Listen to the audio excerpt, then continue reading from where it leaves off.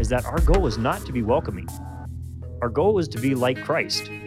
Now, Mhm. being welcoming is a part of that, but as soon as you make welcoming the goal rather than the Christ likeness, you're done for.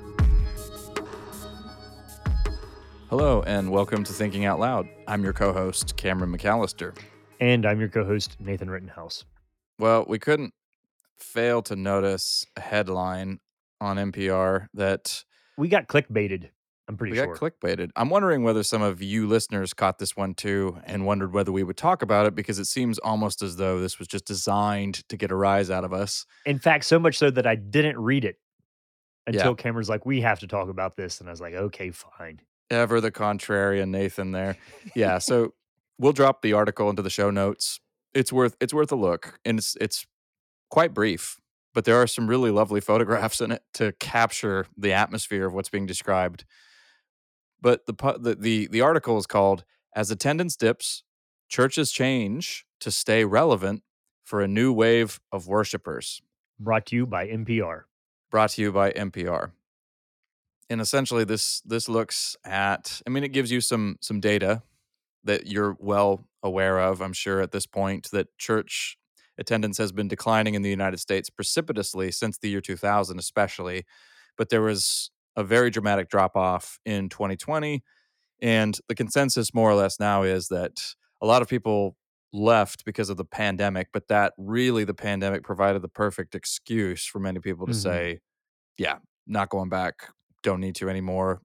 I'm going to drop the charade at this point. And so a lot of churches have been struggling to figure out strategies to deal with this new state of affairs, especially some of the more theologically conservative, maybe evangelical churches. Mainline churches have continued to hemorrhage members for years and years. I mean, that's the whole mainline church discussion is really, Nathan, as I've put it, I mean, that's probably a separate discussion, but as I've put it to you before, you look at some of these mainline churches and you just think, well, what are you holding on to? I mean, why not just be an atheist at this point? That's my question there. But these other churches are trying to pivot and figure out new ways to draw in younger people. So one of the churches in the article, it's essentially it doesn't have a building anymore. It's less structured. It's a garden. It's Mhm. a community garden. This pastor was formerly, I think, the pastor of a large Baptist church, and now he has this. They meet around a fire pit, even when it's cold, and there's maybe a 15-minute lesson or something along those lines, and then they all tend to the garden together and work on the compost, and they give a lot of produce to the community. I mean, there are some laudable features of what they're doing here. It's going to be harder and harder to maintain a straight face as I describe Yeah, some of I wish these, this one especially was since was video. If you could see Cameron's expressions, he's in pain, well, and same active same with pain, Nathan watching me. trying to give a fair representation of Well, and looking at then all there's what could possibly be good about this. yeah, and then there's another one it's not, this one's not that unusual. You know, it was once a thriving Methodist church, very beautiful building, is now a coffee house. Mhm. But then there's the couple who, well, I suppose they're not a couple. There's the do we call look, I'll just deliver this with a straight face as best I can, and then we can comment. There's the pastor and then the assistant pastor, and they lead yoga exercises in the worship space. Breathing under And stained I think glass. it's called Breathing Under Stained Glass. And really, when you look at some of the word, the verbiage that's being used, it sounds very much like these are just essentially new age practices, very, new age language being used about breathing in divinity and then divinity breathing you in. Mhm. That's a quote, by the way. I'm not making that up. And so here the people are gathering in their yoga attire to, lie down beneath the stained glass In the and, Episcopal Church. you know, right. Did I have to So tell you that was an Episcopal church? I mean, come on.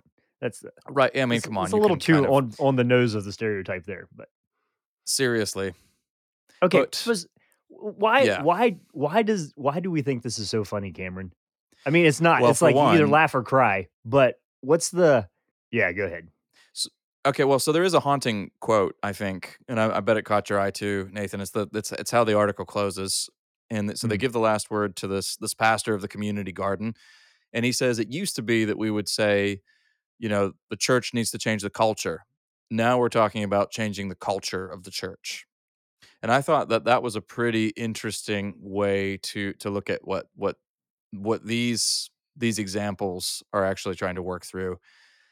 You know, because if the church is going to change the culture, the assumption is that those within the walls of the church have it together and are able to set a holistic example. But what's become clear in this story, as this story is relaying it, is that the church, the traditional church, let's just call it that, doesn't have it together and isn't, this comes through a lot actually, isn't meeting people where they're at, isn't meeting, their needs, isn't relevant to their lives anymore. And therefore, the church needs to adapt and move with the times. Part of what makes this funny, I think, to us, Nathan, I'll just get us started and then kick it over to you, is that this is more of the same. That's why I think we're chuckling. And it's part of the problem because if the issue is that the church in the United States, especially in recent years, has worked overtime to try to accommodate the Mhm. cultural mood. And in Yeah. so doing, has become indistinguishable from the culture itself and failed to be an alternative in any meaningful sense. And so eventually, if Christianity holds a certain level of influence, you can actually get away with that because people have the mental furniture to move with that. But once the influence wanes, then, you know, very obviously, you can go to better coffee shops outside the church. Media is done better outside the church. I mean, all of those elements of culture that, where bridges are being built are done better, generally speaking, Yeah, sure. outside the church. So why stick around? And so Mhm. it looks kind of sad because it's more of the same, and it certainly isn't going to work. Yeah, well, I mean, the other thing is you're picking examples here, and I know it's a news story, but you're also looking at these new changing the culture of the church that have churches that have like 5 to 30 people in them. So it's not exactly like you're killing it out there on, oh, now everybody's interested. Um, there's that. I mean, it kind of goes back to, my grandpa would always used to say, very rarely can you put out a fire by putting more wood on it. And so there's this Hmm. idea of like, well, we got to kind of change to keep up with culture, and that's not working. So we got to change more to keep up with culture. Yeah, like you're kind of adding more wood to the fire that's already burning there, um, rather than doing something new. So I guess that was why I just kind of gave it a little bit of an eye roll. Well, and something else that struck me, and I hear this actually quite a bit. It's not just, I don't need the article to confirm this for me, but one of the people who's interviewed in the article, believe it was a 27-year-old PhD student, English PhD student from a fundamentalist background, says, I just wasn't getting much out of church, the hymns, the sermons. I wasn't getting much out of it. They weren't doing anything for me.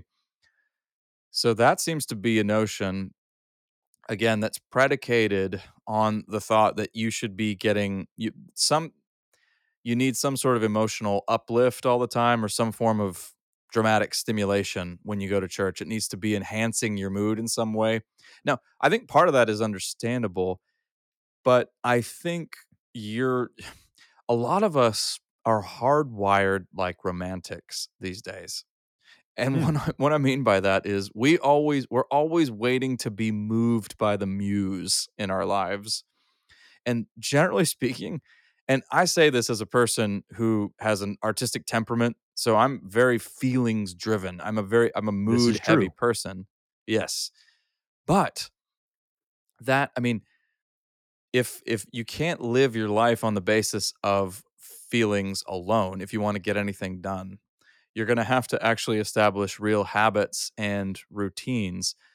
And church does it sometimes provide dramatic uplift? Can it be a grand and amazing experience? It can, but generally speaking, it's also going to be repetitive. And that's not a bad thing. This is how habit is formed, through repetition. And this is true of any pursuit, whether you're trying to learn calligraphy or a martial art, or if you want to get in shape.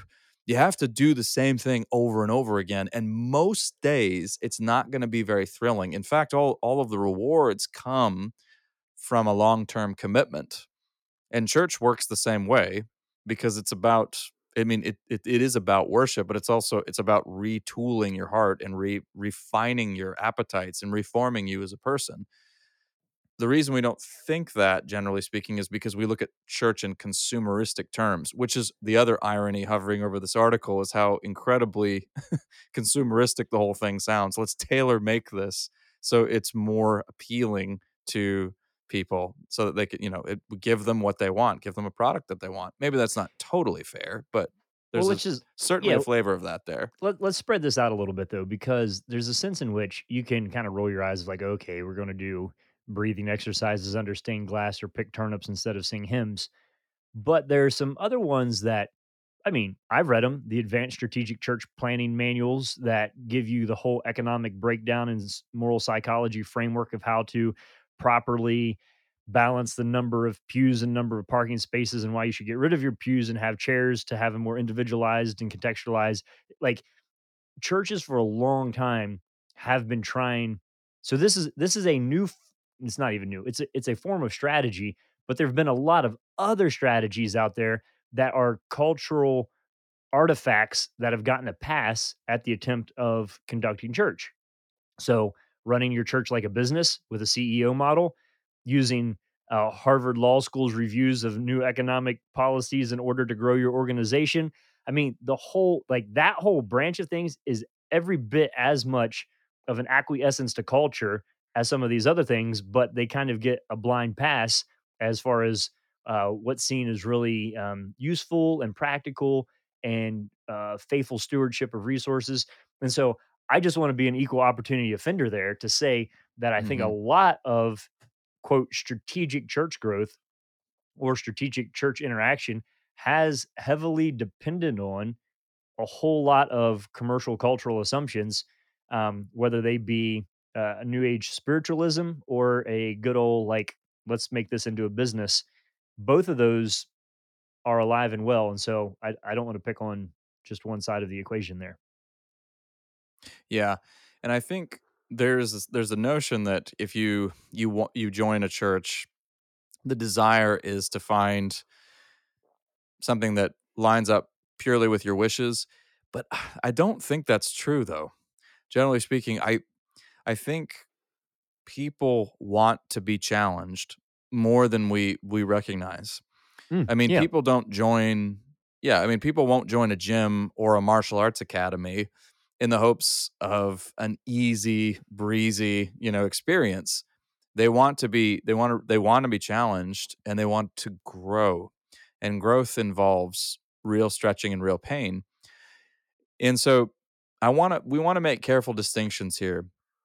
I'm aware that there are many people have had experiences with churches that have been legalistic and quite ruthless. So that's not what I'm talking about here. I'm talking about places where you are able to grow as a person, where real moral growth is promoted. Hmm. And it seems to me that and now there are many churches that are doing just that, by the way. I mean, attendance may be dwindling, but I think the big picture here, I still think is true, is that cultural Christianity is what is dying right now. And Oh, it's sure. Yeah. painful, it's sobering, there's a lot we're losing, but it's also it's a moment of kind of awakening, I think, where greater honesty is happening and we're beginning to really take the measure of our surroundings. So there are many churches that are focused on that. But I think the real the real point of emphasis in our churches ought to be on obedience to Christ Oh, I and thought you were gonna say sanctity. finances. Man, I was wrong. Oh man, well, can understand why you would think that, Nathan, but Okay, sorry, I interrupted you. The real focus well, ought to yeah, but be I mean so on leaning into obedience to Christ. I mean, Dallas Willard, here he is. We got to quote him at least once. here he comes. I think I think we quote Dallas Willard as much as some people quote C.S. Lewis. Oh, that would be interesting. Oh, we're those guys. We're those guys. But Willard had pointed out if you make obedience to Jesus the focus of your church, you're going to introduce. I mentioned this before on the podcast. You will it'll come as a shock to the system, and not everybody will be happy about it. And there will usually be resistance, and you lose members. But what ends up happening is you gain a kind of a real power and strength of conviction. But I do think that as we lean more into our post-Christian moment, Christians are going to have to, we're going to be defined increasingly not just by what we say, but by what we do. And so sanctity has to be a point of emphasis. And when that happens, I think everything else falls into place. Evangelism, community outreach, all of these kind of buzzwords that fly around in these discussions, cultural engagement, all of that. The rest, I think, if we, as the people of God in our individual congregations, put our efforts, all of our efforts, and all of our focus into obedience to Christ, everything else will fall into place. That is the strategy. Yeah, Cameron, I was thinking, so 2 weeks ago, I was down freezing in Hawaii, teaching at the YWAM base there for a week, and that was great fun. But originally, they had asked me to speak on cultural engagement, and then we changed the topic to human engagement, and I like that a whole Uh-huh. lot more. Yep. That was a better space for me to fit into. Not that I don't have a lot of thoughts on all sorts of things as it comes to cultural engagement, but there is that, I think, a fundamental reset back to, if you're listening to this and you're involved in the church, you're curious about the future of the church, you're in church leadership, a couple things to remind ourselves here based off of what we're saying. The first line is that I often use is there's a very fine line between being relevant and being ridiculous. You've heard me say that before. A thin line between being relevant and ridiculous. And oh man, I've been to churches where I'm like, you are trying so hard to keep up with a cultural fad and you're about 3 years behind. Like, usually when a church thinks they're being cool, they're out of phase and out of fashion by about 3 years. So, first of all, if you're trying to be, if you're like, make sure, no, I don't know. Like, you're probably not doing it well. The second one is like, why are we trying to compete in certain categories? Like, the church is not called to do everything well. It does not exist as a total. Uh, I mean, so I hope you have good coffee and good music at your church, but good coffee and good music are not necessary for good church. You know what I mean? So it's like, Hmm. really think through what are the things that only my church can provide to the community around me. So, what are the unmet needs that there are no other organizations, institutions, or government programs for? And let's do that really well. That is the type of question you need to start asking yourself, because at the point that you start trying to compete with Spotify for music quality, you're going to lose. And at the point where you start trying to compete with Starbucks, you're going to lose. But none of that shows up anywhere in scripture as a necessity for what it is that the church is actually doing. And so I continually think that these types of articles are sad in some ways, but they're also helpful in others, that we can kind of like roll our eyes about it, but it's a great time for personal recalibration and corporate recalibration if you're thinking of this as in a leadership position or somebody who's interested in this, of saying, what is it that we are called to do well, and let's do that.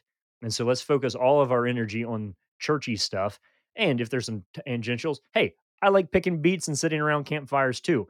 But that, I'm not going to delude myself into thinking that that replaces worshiping the Lord in spirit and truth corporately, or that it's a perfect formation for equipping and training the saints for ministry. So part of it is by recalibrating the expectations of what it is that we have to be doing.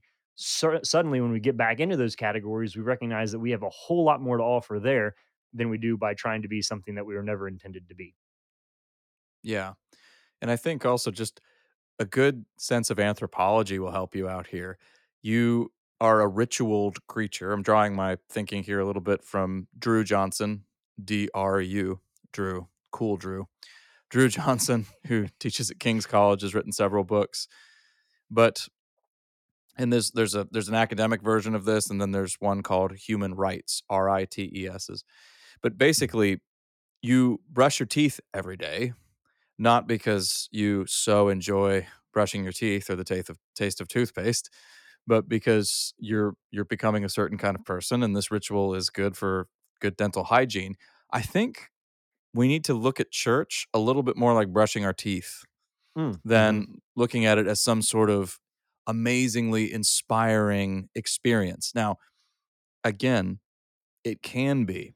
I think in a given church service, if you have elements of repentance, confession, and worship, you're ultimately getting a grand cosmic vision and liturgy, one that can feel completely and totally boring, but one that once your spiritual senses are awakened and once your appetites are refined, can be amazingly exciting and grand and a real adventure.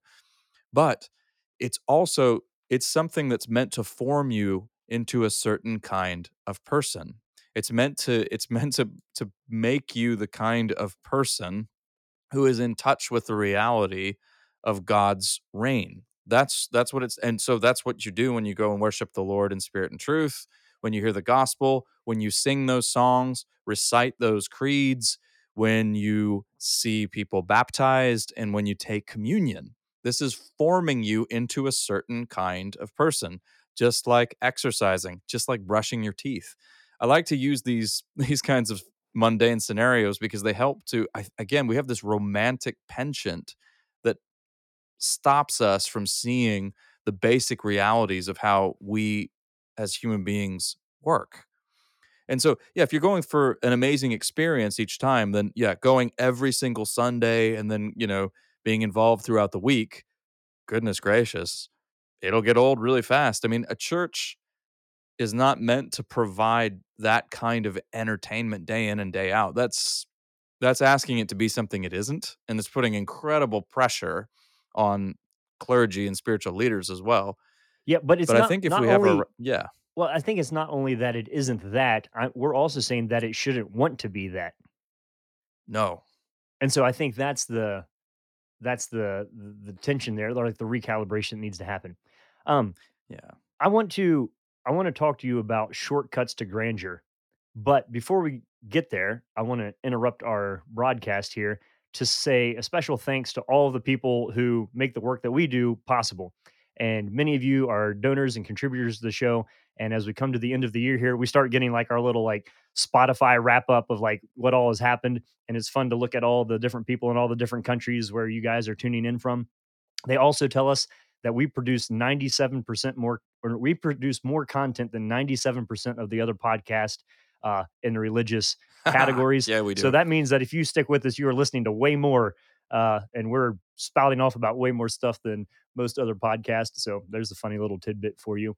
But no, seriously, thank you so much to those of you who have prayerfully and fiscally supported our work that we're doing. We've come through a lot in our first year. We're thrilled to still be existing and still be growing. And with your future support and contributions, we look forward to doing even more in the next year. Excited about the release of some new traveling and speaking opportunities, but also some podcast upgrades, and then also curriculum development. So we have a lot of irons in the fire, and we appreciate those of you who are fueling those flames. And as always, as you get toward the end of the year, if you have a couple extra dollars and you're looking for a place to put them, we'd be happy to put them to good use for you. So, anyway, special thanks to those of you who make this happen. Kind of in this season of Thanksgiving and gratitude, we want to make sure that we stop and acknowledge those of you who make this all work. So, thanks so much. Cameron, back to Mm. what we were saying earlier. You're talking about this idea of the mundane, but then it's punctuated with moments of like awe, and it can be very exciting and personally uplifting. My question is, does it seem like we're trying to take shortcuts to get to that sensation? Is that ultimately what we're talking about? Is to say, rather than go through the hard work of achieving this outcome, we can there's a modern shortcut to get to that sensation without doing the hard work. Is that essentially what we're doing here? Is that what we're talking about? I think so. I mean, we've been a sensate culture for a long time, but that's just that's become such a point of obsession for so many people. look at the prevalence now of, you know, recreational drug usage is once again, just skyrocketing, but also as we're seeing more of these, these practices become legalized. I mean, can't tell you in the last, couple weeks how many casual conversations I've had about shrooms and and Well, now, marijuana. We talked yeah, and your YouTube advertisements are now for edibles. That's a whole new world. edibles. Yeah, Yeah. I didn't. So here's a funny story. Yeah, those kept coming up, and I had to finally figure out. I mean, I was reading between the lines and thinking, okay, these are clearly this is clearly some THC laced product, but I'd never heard of them of edibles before. But sure have now. They come up over and over again. Well, the But yeah, I brownies at your mean, Christmas party next year at church, if you really want to be culturally relevant, just making a but suggestion that's there. where I hear. But you're joking, but that's where I keep hearing it coming up. It's at office parties. That's what. But yeah, so but many conversations around these different kinds of practices and products, let's call them products, right, have to do with they turn toward very quickly towards spiritual experiences. That's what people are talking Mhm. about. Yeah, and so there's a huge hunger for transcendence and some kind of spiritual experience where you can, but we have at our disposal just so many tools now to make that happen instantaneously. I mean, even think about you mentioned Spotify.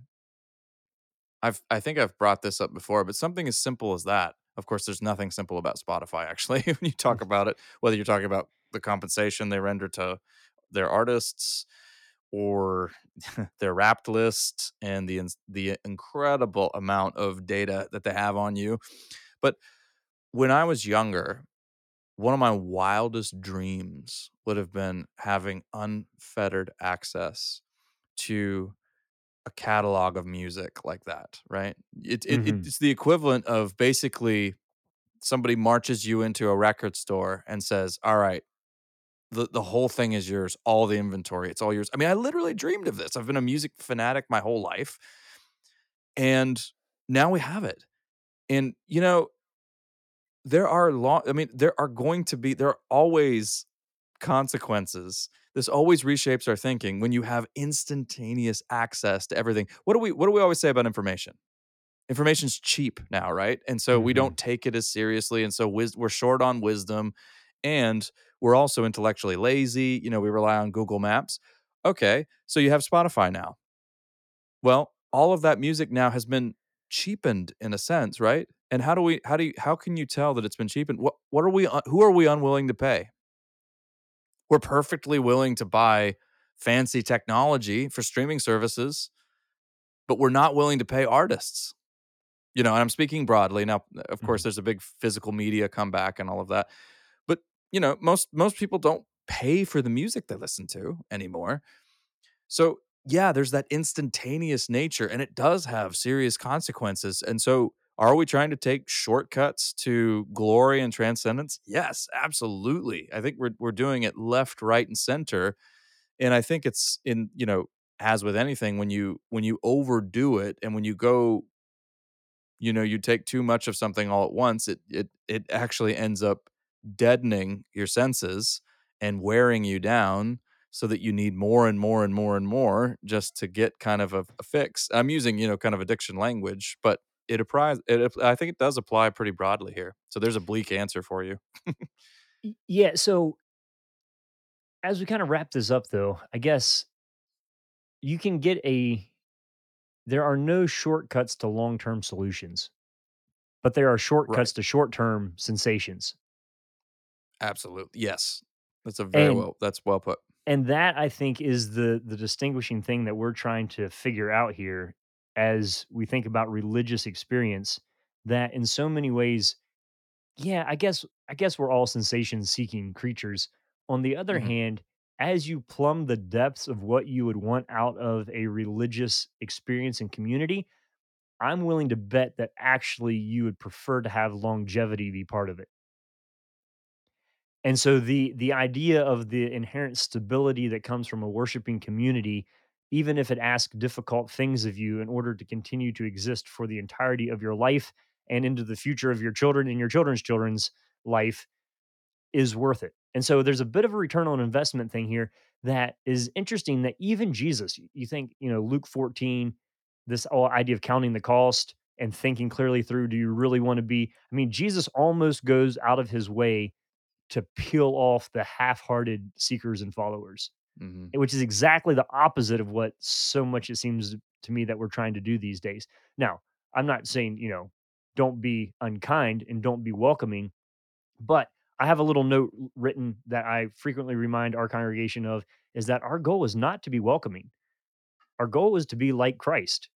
Now, Mhm. being welcoming is a part of that, but as soon as you make welcoming the goal rather than the Christ likeness, you're done for.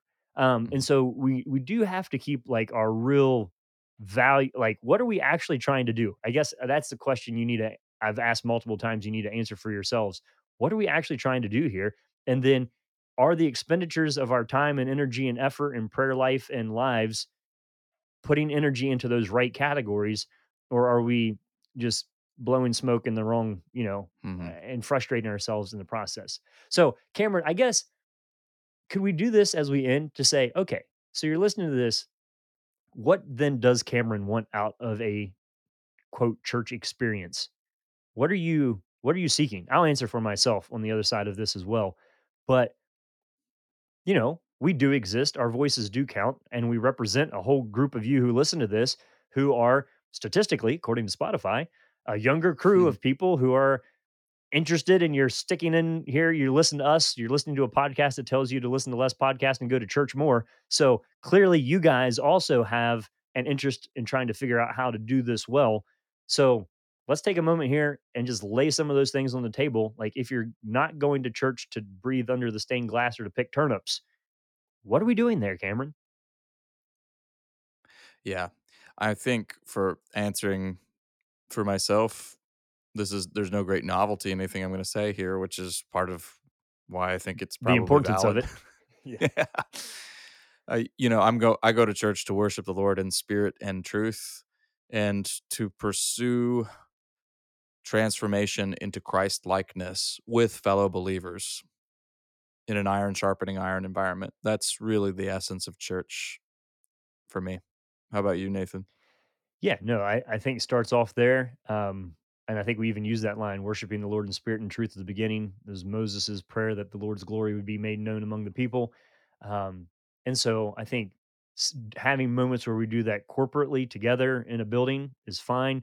I think also looking at the ways in which those relationships then are formative throughout the entire week, in which we Mhm. function as a community outside of the walls of the structure, are very important to me as well.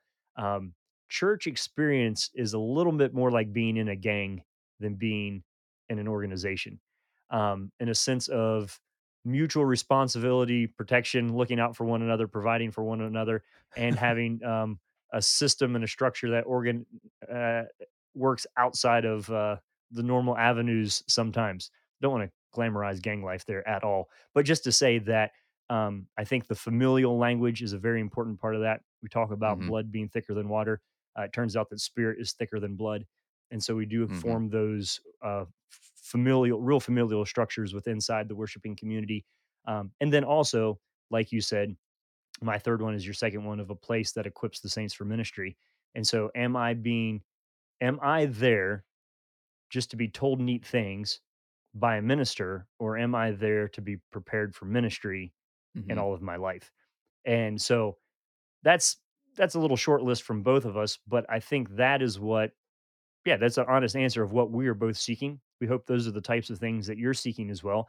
And I think for those of us who are involved in congregational leadership and want to help people see the glory of the Lord and live that out in a way that He is honored and that it's good for their neighbors and good for us as well, that we need to be thinking along the lines of, how do we do that?